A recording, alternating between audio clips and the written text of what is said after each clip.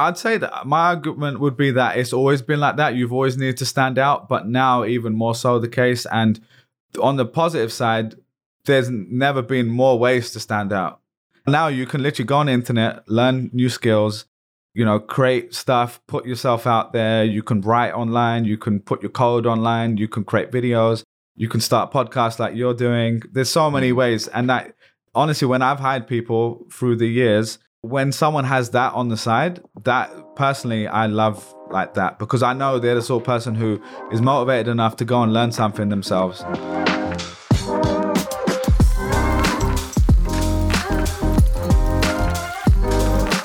Welcome to Behind the Thread, the podcast where we interview your favorite content creators on Twitter so you can learn more about the person behind the tweets. My name is Callum. Today we have a mega two-part episode with Bilal Zaidi. Bilal is the founder of Creator Labs, which is his digital marketing agency. He's also the host of the Creator Labs podcast, where he's interviewed the likes of Gary Vee, Tim Urban, Anthony Pompliano, among others. He's 1/3 of the Not Investment Advice podcast with Trung Phan Jack Butcher as well. In this episode, we talk about how Bilal started working at Google straight out of university, the importance of standing out, how anyone can make an instant impact at their job, how to succeed working in a big company, and how to take your career to the next level. Before we get into it, let me just say this. One of my big takeaways from this episode is that it's so important to make sure you're working on the right things. Everyone talks about working hard, but make sure you are working on the right things. Anyway, enough spoilers. Let's get into this interview with Bilal. I'm excited. Let's go. Bilal, welcome to the show, man. Thanks for having me on, man. Thanks for the invite. I'm excited. Two London boys coming together on this. I know, man. I know. It's funny because we're both in New York and we both sound like this. It's confusing for people. Okay, cool. So just to start off, can you kind of give like a short elevator pitch on kind of the things you're working on right now, what you do day to day? Yeah, so nowadays I'm self-employed. So for the last 3 years, I've been doing the same thing. So I do a few things, but I would split them into two big buckets. Half of my week is the podcast. So I have two podcasts, one called Creator Lab, one called Not Investment Advice. Creator Lab is interviews with entrepreneurs, and Not Investment Advice is a weekly show on what's going on in the world of business tech, Web3, all that fun stuff with two other dudes. And so that's kind of half the week. And then the other half of the week, I also run a growth marketing consultancy business. And so I mostly work with startups, VC-backed startups, helping them scale once they've already kind of got to product market fit. And my expertise is on how do you get from one customer to 10 to 100 to 1 million or whatever. And so that's kind of what is I wouldn't call it my day job, but it's like what pays a lot of bills. Mm-hmm. And the podcast makes a little bit of money as well, but it's not optimizing primarily for money in that case. There's a lot more to that one. Okay, cool. I definitely want to get into like the different podcasts you're working on and also how that feeds into the business that you have as well. But I kind of want to start at the beginning. Obviously, I said kind of earlier on, we both grew up in London. I was reading like an article, like a blog post that you did where you were talking about the different like creative like ventures and different things you did growing up. Can you kind of just talk about that, like some of the different businesses and what you were... Was that on my website or... Yeah. I'm trying to think where I've even written it. But yeah. So I guess the first big thing, the first official... I don't even know if you call it official. The first thing that made actual money was I was 16 and I started an e-commerce business. But just to take a tiny step back before that, I was kind of the kid in school that like sold stuff, right? Like legal stuff, but like anything I could get my hands on from back in the day, burning CDs. So I don't know if any of your audience has that experience or did that once upon a time, but you used to download... when I was like 11 or 12 years old, you'd download music and you could burn it onto CDs. So I'd go down to Stratford in East London. There was like a computer fair there and buy a huge stack of CDs for like £5 and then sell them for like £5-10 at school. Stuff like that. I sold SIM cards. I bought in sweets from the sweet shop and sold them at school and stuff like that. So I was always I don't know where that came from, but naturally I always just kind of like was looking at ways of making money, I guess.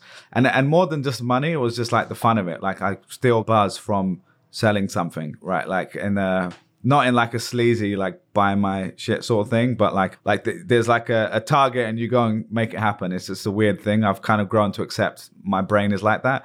So that was like throughout school. I used to make websites and do all that sort of stuff on the internet. And then when it came to, I went to sixth form college in the UK at 16 years old. And by that point, I'd started selling like clothes in the playground, so to speak. So people, like I was really into clothes at the time.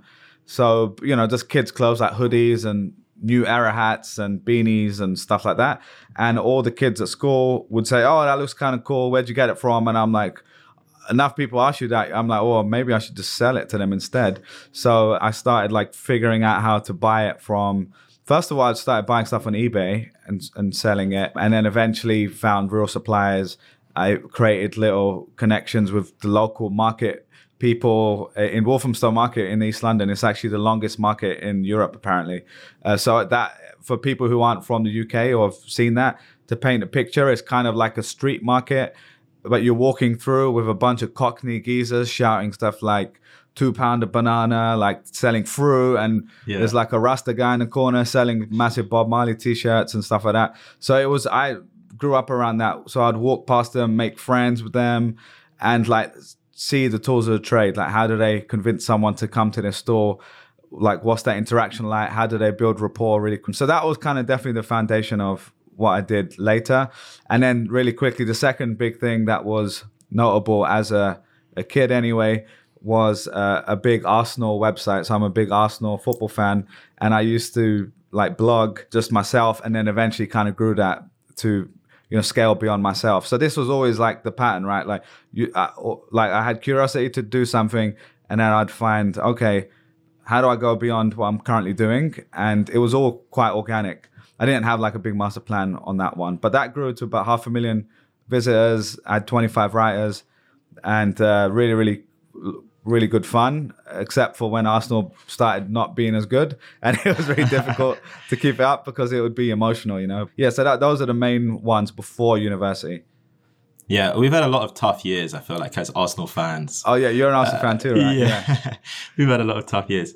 Okay, cool. I think one thing I think is really interesting, and people are always trying to figure it out in their own lives, it's like trying to figure out what they were meant to do. Like, what's their calling? What's their purpose? And I always find it interesting. Even something that Gary Vee talks about is the fact that he's like a purebred entrepreneur. Kind of similar to what you were saying. Like, even as a kid, he was always flipping stuff. Like, it's almost in his DNA. I'm kind of interested because obviously you went and worked for Google and other companies. Do you kind of, like, looking back now, do you feel that you're a purebred entrepreneur? Yeah, it's a good question. I think I would say it depends what you count as an entrepreneur, right? Because anyone can start a company, and I guess that makes you, by definition, an entrepreneur. I haven't created like a massive, you know, like big startup or something like that, but I've always had little businesses. That's kind of what I think my core is. And then over time, I've learned to go beyond that. Like, for example, at Google, you learn how to scale stuff to millions, hundreds of millions, billions eventually. And that is something you can't really do often on your own. Like, most people will never get to that scale. But I think the nice thing is, if you can have both, like if you can have that core, like to build stuff, and then you can learn the professional stuff, which actually in the tech community, in the startup world, a lot of people are almost looked down on it by this point. But I think that's because they don't have the experience, in my opinion. Like, there's plenty of people who work at those companies that are just chilling and not doing that much interesting stuff. But there's really smart people there as well. And people don't realize like the skill it takes to take a company like Google to, if you just saw their earnings last week, they smashed the numbers. And it's crazy to think even at that scale, they're still able to keep doing that. So yeah, to answer your question, do I think I've always had that in me? I think I have, just because I've always kind of just had I hate to use the word passion, but like really, I've always just been interested in it.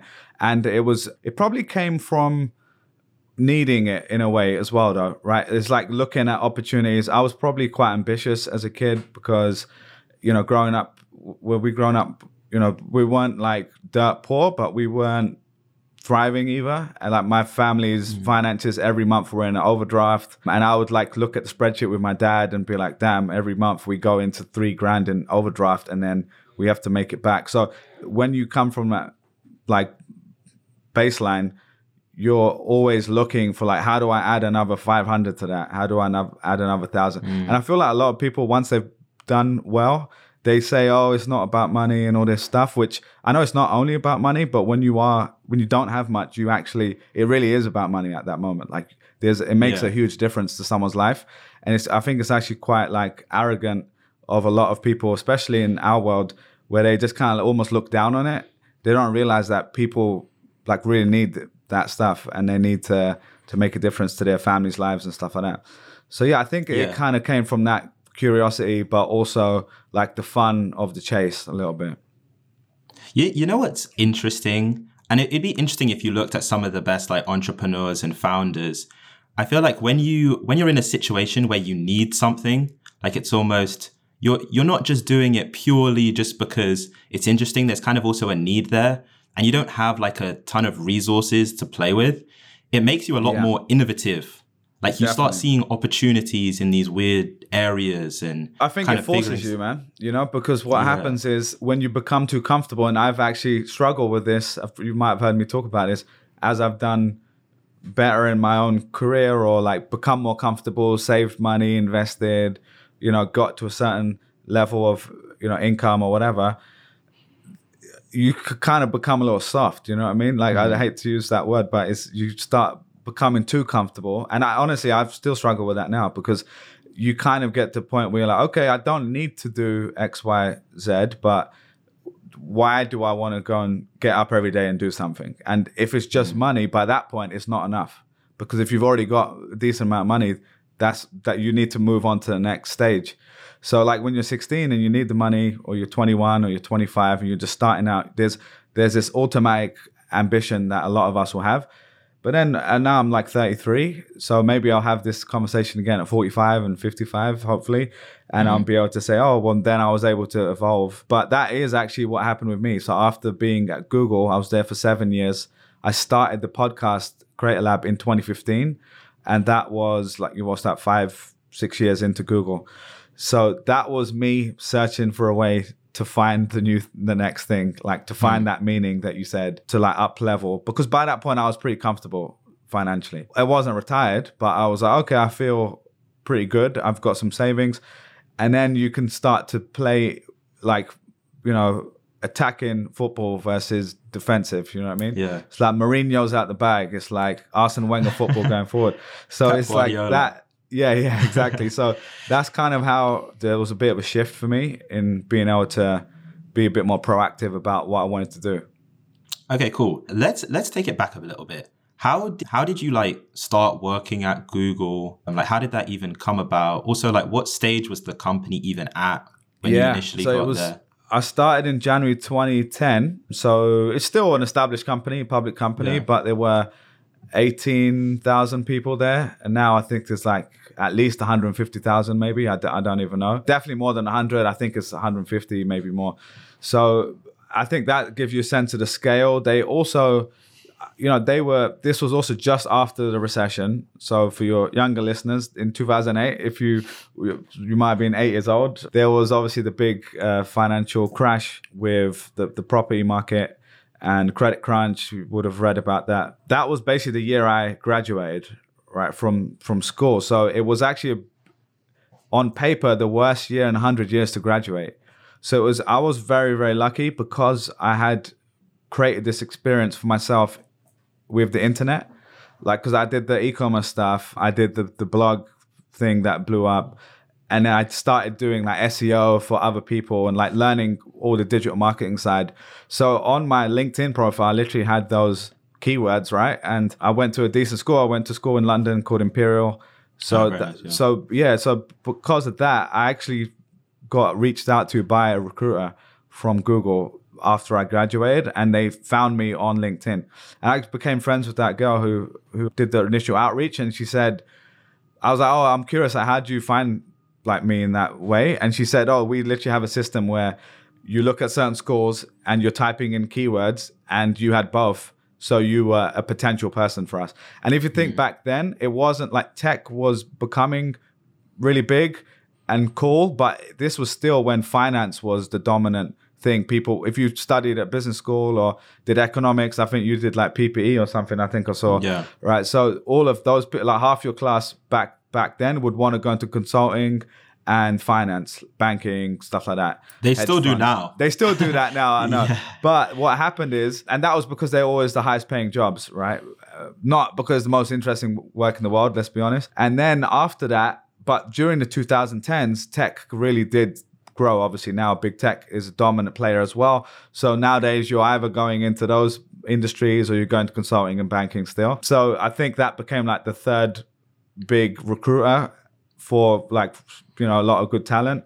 And so, yeah, I was obviously very lucky in that way, but it's kind of like everything, right? Like this is a philosophical debate, but it's like how much of it is complete luck? How much is it because you worked hard?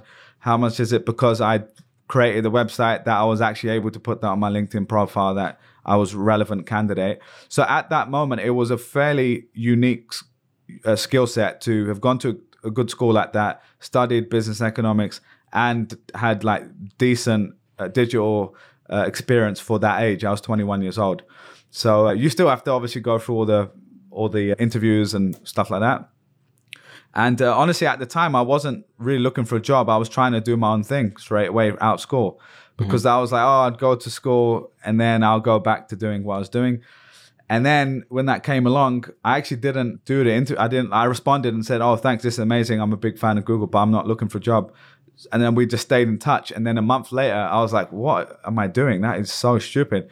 So eventually I went back and then, yeah, it took several months eventually and got that job. You know what's such an interesting, and I think it's something that's very kind of relevant today as well, because I graduated a few years ago. And when you're a new graduate, I think the job market is so competitive now.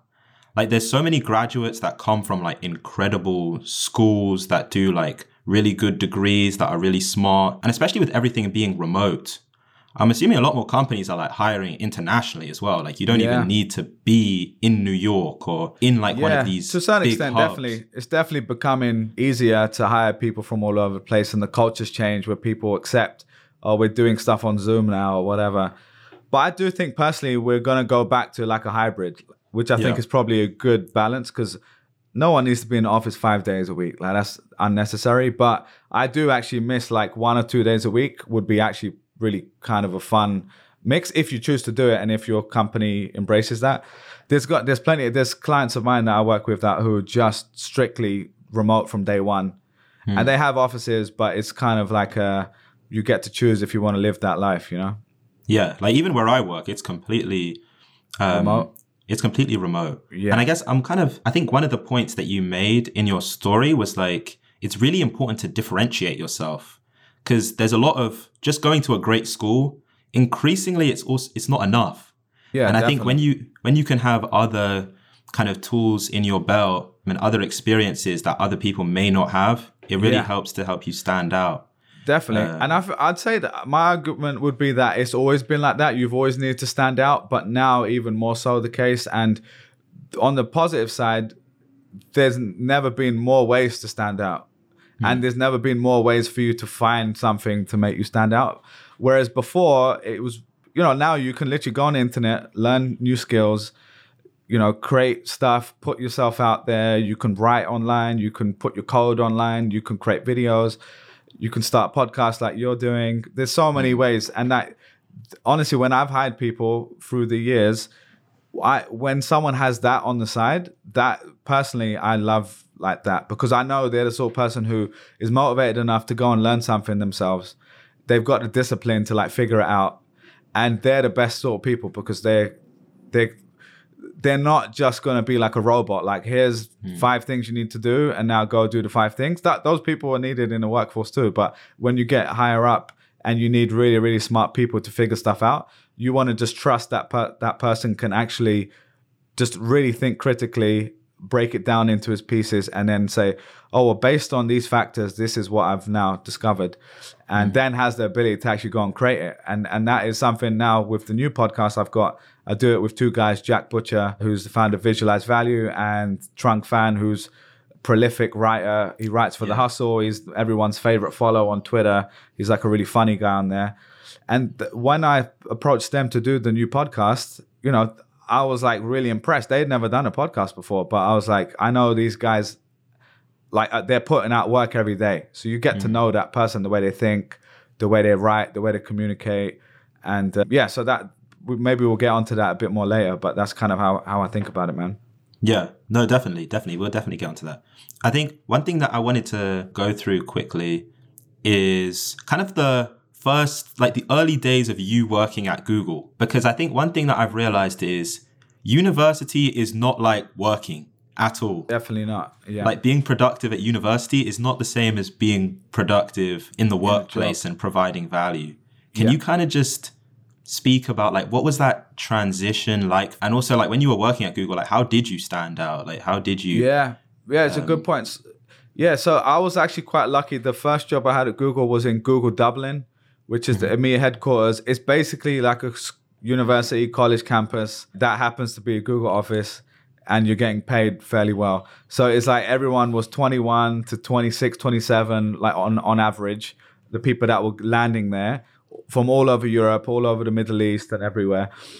And so that was actually quite a nice transition into the workforce because everyone else was in the same boat. It felt like we were all moving to a campus. Like, you know, in Europe, they have Erasmus or whatever. Yeah. It was like an Erasmus year where everyone gets to come and you make all these friends and we're all going through it together versus I'd say when I moved to New York, is a lot different, right? Like there's people with families, different stages of life, and you kind of you just have to learn different ways of being in those environments. And the way you stand out there is very different to Google Dublin, where everyone's smart, everyone's hungry. Their main focus is their career at that stage.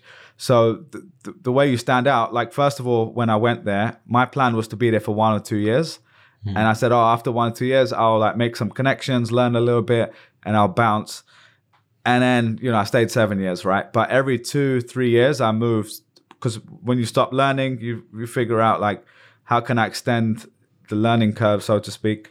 So yeah, when I first got there, my main objective was just meet really good people. And that was something I really embraced, even probably the most I've ever done. And that was like, I said, I'm going to say hello to every person I meet.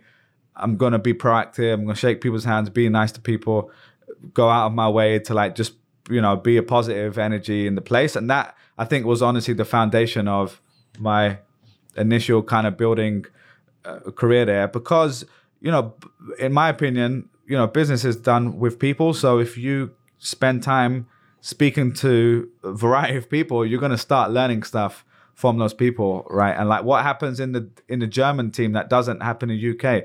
Oh, you're doing this project. Oh, we're not doing that in my team. Why don't I borrow some of that and maybe we can work together on something?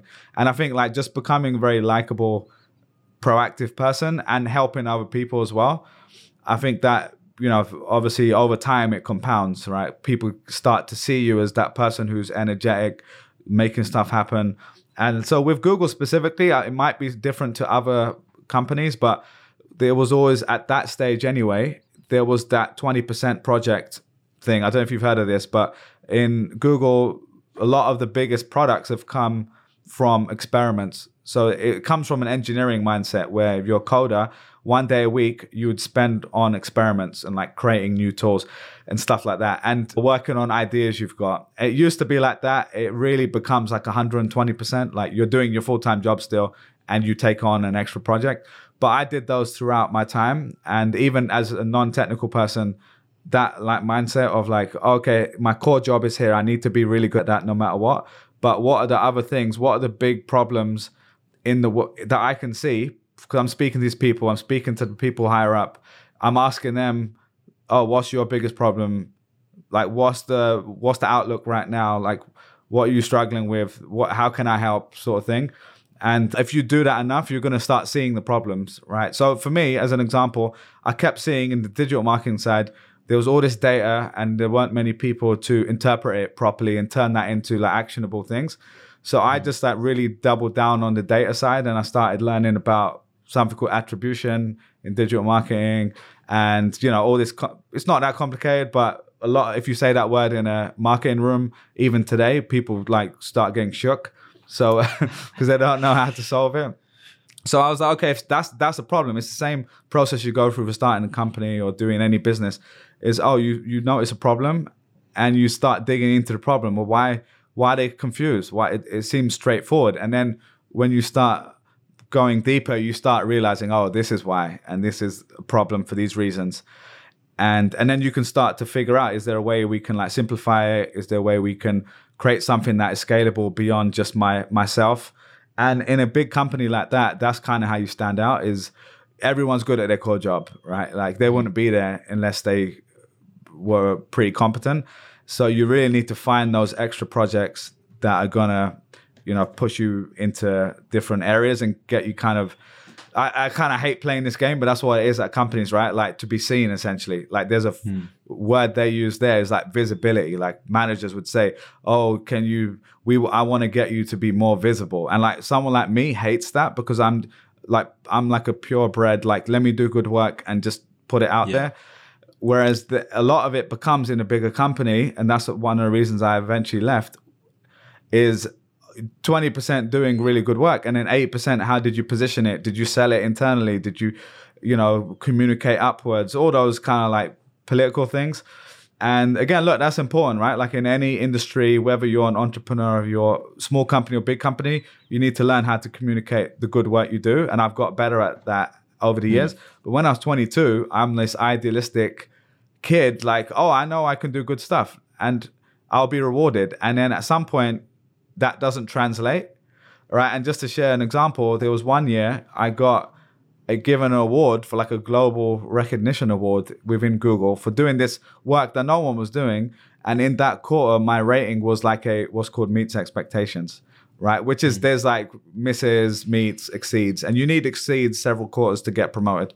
And it just obviously didn't make sense, right? And in my head, I'm like, okay, this doesn't compute. And that was probably the moment where I was like, I'm never staying here long term, because if someone works harder, figures stuff out quicker than someone else, and they're not rewarded, why am I going to like hang around forever? I'm just going to stunt my growth.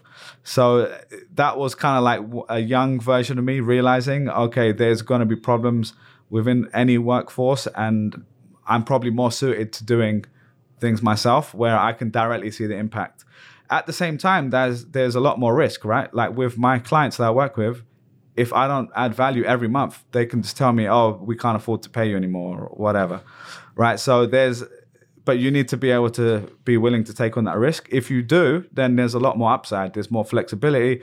You have the ability to scale yourself. Like my girlfriend in the other room right now, she's really building a real proper agency where she's hiring more and more people, getting more and more clients. And that is something she couldn't do in a job, right? So it sounds obvious, but just when you actually see in action, you realize you're scaling beyond your time that you're putting in.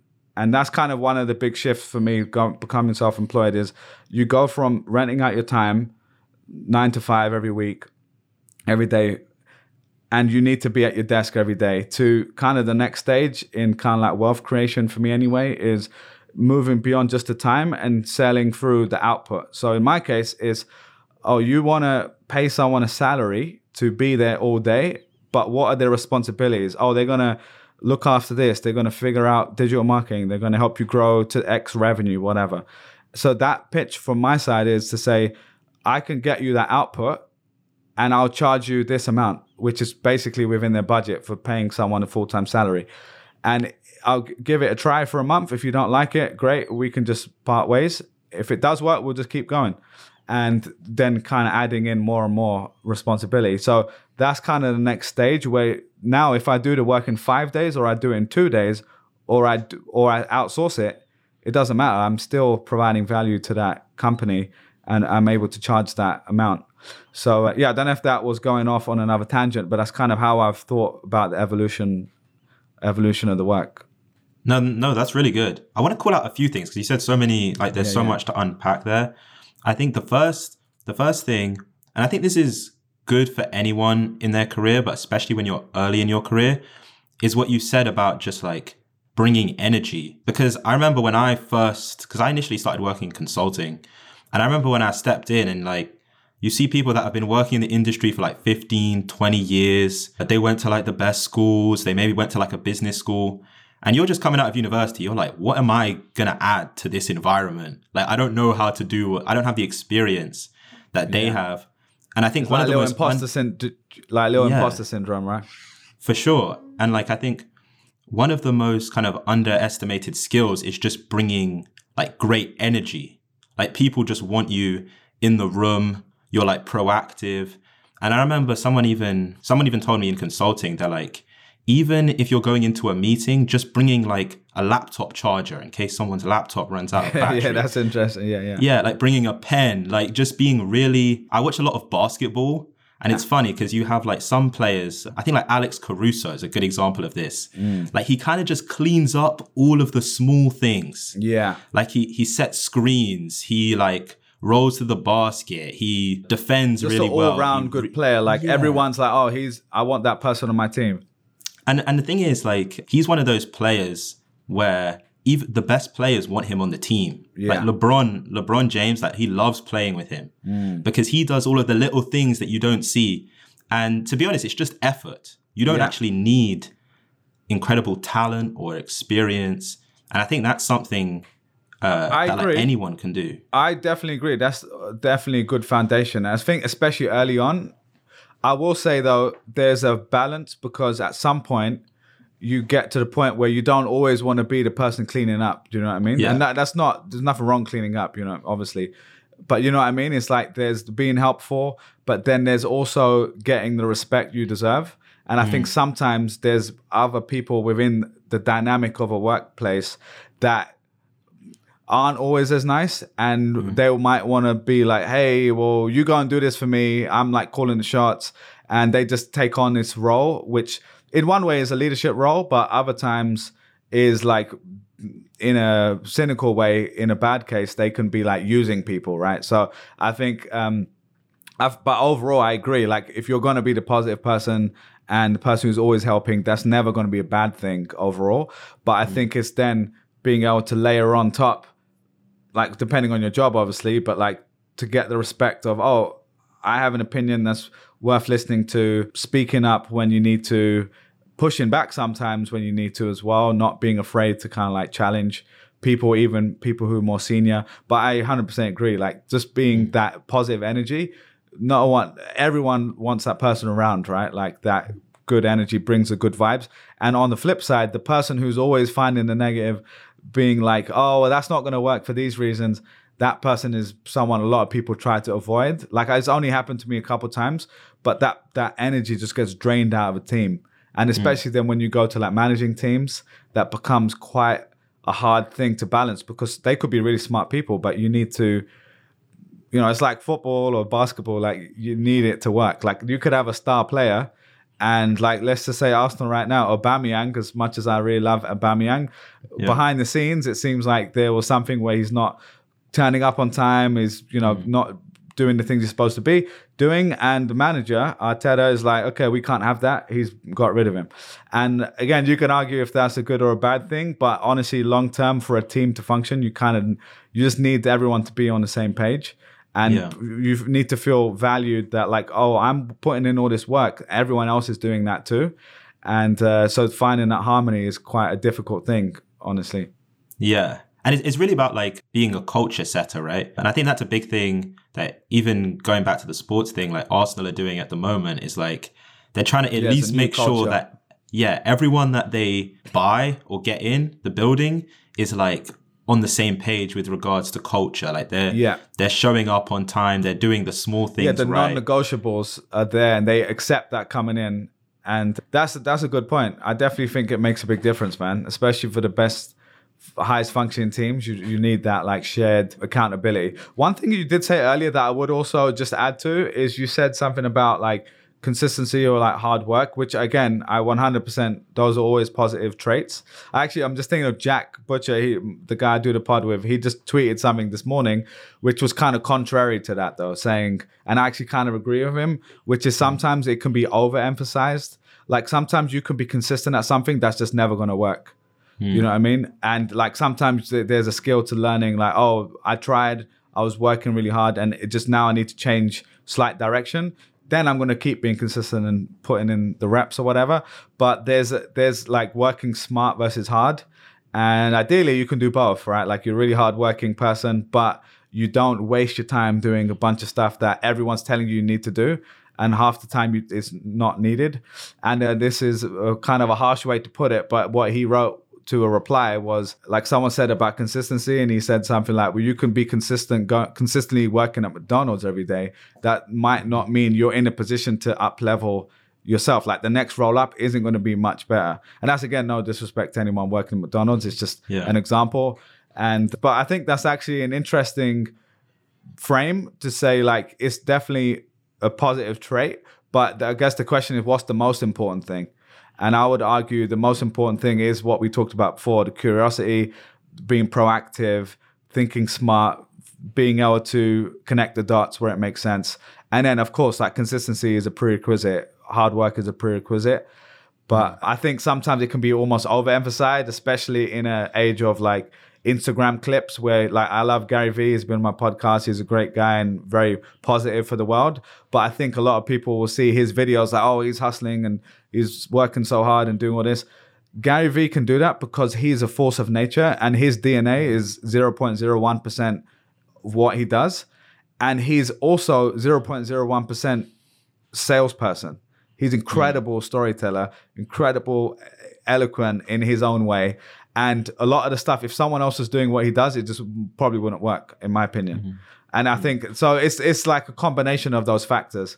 And so I think someone like Gary Vee, when I interviewed him, one of the things we talked about was trying to strip away, like, what is he actually really good at that other people can take from versus what he's naturally good at.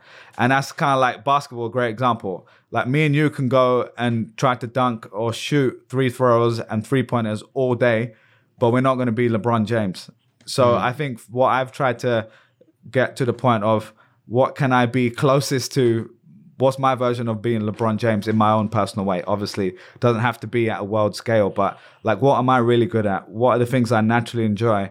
What are the things I do where time just goes by? Because that is, if you can spend time doing that and you somehow find a way to make money from it, that is a pretty cool way to live life, in my opinion. I think it's such valuable advice because it's like, I think you start with, and this is always what's been told to me by like my parents and stuff, which is you start with the foundation, which is like, you know, you show up on time, you're consistent, Completely. You work hard, you listen, you learn, things like that. Yeah. And then obviously you want to elevate, which I think is kind of, that's what you're alluding to, right? Yeah. It's like, you want like to be the able next to stage. take, yeah.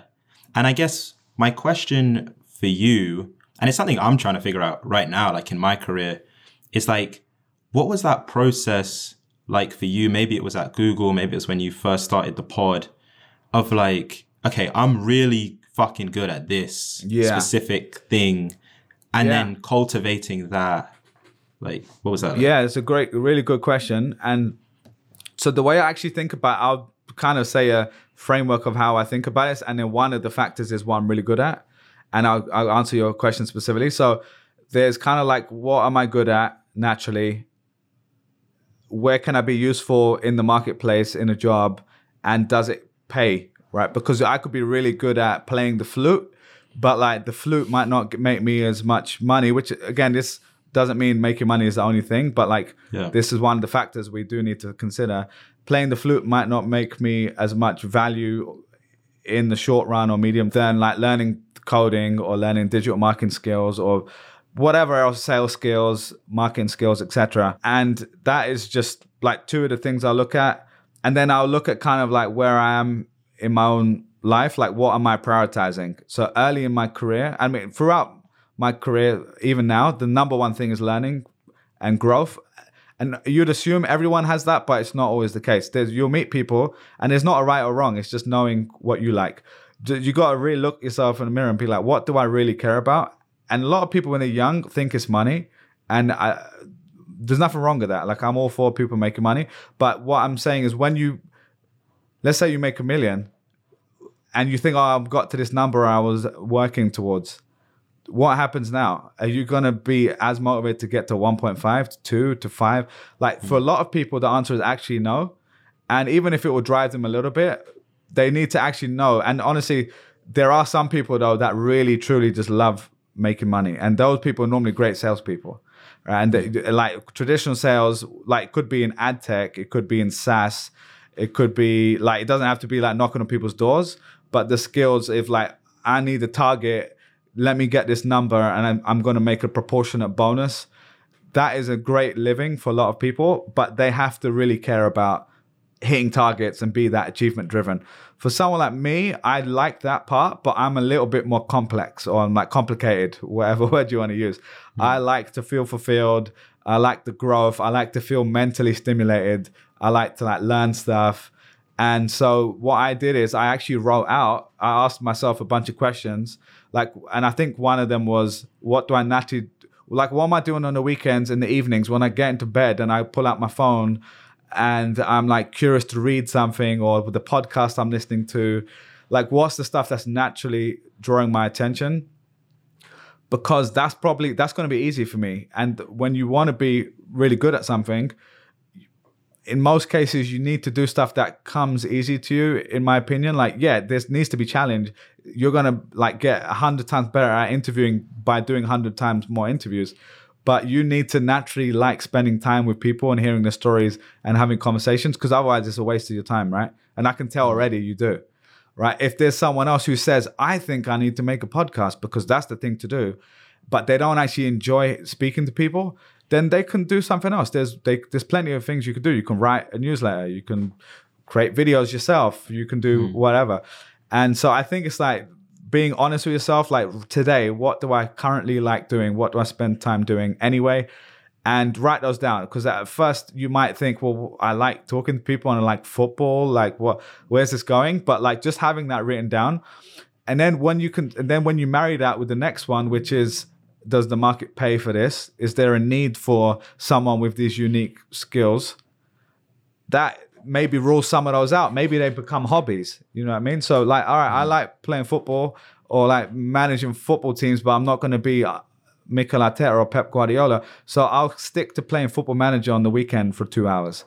You're like as a game, and that will like fulfill that part of my brain, right? So it's just like figuring that part out. And there's actually, like, I'm adapting something called like Ikigai. You've probably heard of. It's like a Japanese phrase. I can't actually remember the buckets, but it's like something like this. It's like 3 buckets or 4 buckets you should look at. So that's normally how I look at it. And then the last one I was mentioning was like, what am I prioritizing right now? So yeah, learning growth has always been top, but at different stages has changed. So while I was at Google, it was always learning growth. And then eventually it got like location changed. I was like, oh, I've been in Dublin for a few years. I need to move back to London. I need to be near my family for whatever reason. So that trumps the growth, right? I'm like, okay, I want to get growth too. But if I was ranking everything, that is maybe something I'm going to prioritize to get back into this place. And then once I did that and I said, okay, now I'm going to move to the States. And I could have gone to a completely brand new team, but I stayed in a similar function. And it married like the e-commerce fashion background I had with like digital marketing and sales, but it was up leveling my skill set, because just coming to the States, you're dealing with bigger fish, right? Like all the deals are bigger, the clients are bigger, you're flying across the country to have a meeting. Like, you don't do that. I didn't do that anyway in the UK the way I do in the States. So that for me was like a comfortable mix of progressing, learning new stuff, but not completely out of my depth. Like, oh, I'm working out oil company and I don't know anything about oil and I don't really care about oil. You know what I mean? So, and then the last one, when I actually left Google to go to a non-profit for 2 years, a non-profit called Charity Water. And I actually met the founder on my podcast. So he's really interesting dude. You should read his book called Thirst. Incredible guy. The short story is he was a nightclub promoter doing the opposite of giving people clean drinking water, getting people smashed every week and doing like, in his words, he was like the worst person he knew. And long story short, he really turned his life around, and now he's helped raise $500-600 million for clean water, helped millions and millions of people and really reinvented charity, that space, because of the way he's approached it. So I like interviewed him, and I was like, oh my God, this guy is like, inspired me. And that was the stage, right? I was 5-6 years into my career. I'd saved up a decent amount. I'd proven to myself I could get to I think at one point I wanted to get to like 6-figure salary. And I'm like, okay, now I got to this. Now I need to save up X amount. And those things are important, but they're a little arbitrary, like, because they can always keep going up, But I will say there's people I know, like I have a few friends who constantly get back to zero. And again, everyone should do what they want to do, but I think it's very difficult to make that sort of jump, like the way I went to a nonprofit, if I was in debt, right? Or if I had like £5,000 only savings, I wouldn't have felt comfortable, basically like, capping my upside in salary and everything. But at that moment, what I cared about was making a difference. The job itself was a great jump. Like I was managing a big team. I had ownership of a function, which is something I was looking for. So these are all things I wrote out. Like ideally, what would a great scenario look like? I wanted to be in a social impact org at the time, like feel like I'm making a difference. And that kind of trumped, let's say, money in that case. Because even though I made a good salary, it was not optimizing for money. I could have gone somewhere else and made twice the amount to get optimal salary. And maybe if I was 22 and I needed to pay back my student loan debt, that would have been the right decision for me to make. So it's always, there's never one right way of doing it, but that's kind of the summary is, what am I good at? What does market pay for? And what are the kind of intangibles that I need to rank, and I need to stack rank them to say, what's the most important thing to me right now? And you're never going to get a 10 out of 10 on all of them most of the time. If you do, that's like a unicorn job. Most of the time, you're going to have to, there's some sort of trade-off. So in this case, it was the increased upside of money, but still it was an amount that I felt happy and I felt valued enough, but I got all these other benefits. So yeah, that's kind of how I would think about it, even today when I make changes. No, I think there's so many things in what you just said. I think one of the things that really stood out was like knowing what you want and like reflecting, like actively reflecting on that. Because I think one of the things, and I've done this as well, is sometimes, especially when you start working and your time becomes more limited, it's like you're kind of just moving without a plan of action. Like you're busy all the time, you're always doing stuff, but like you're not actually getting closer to what your goals are. And it really it takes a lot of reflection to actually figure out, because a lot of the times I think things like money or living in a certain area, they seem like, oh, that's what I want. But if you really reflected on it, you would be like, I don't really even care about that. Like, yeah, honestly. And the thing, it just depends, because some people do, and like, so it just depends on, or sometimes you need to do that to get it out your system and realize, oh, that's not what I wanted, right? Or like, I will say that I think on location, as I've gotten older, where like 10 out of 10, all I cared about was career progression and business or whatever, to like a more of a balanced life.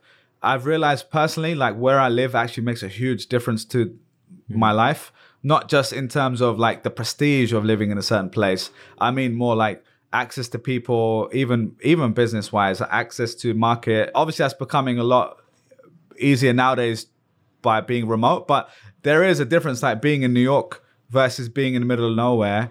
Like you can still do the same stuff online, but there's still some stuff in person you can't do, and so it's just weighing up those pros and cons, right? For someone else, they're like, I don't want to be in a big city, I want to live in the countryside, or I want to live in the suburbs, and that's completely cool. Like people should do whatever they prefer. But for someone like me, maybe you, like there's a certain energy you get from a big city, even if you're not going into the office.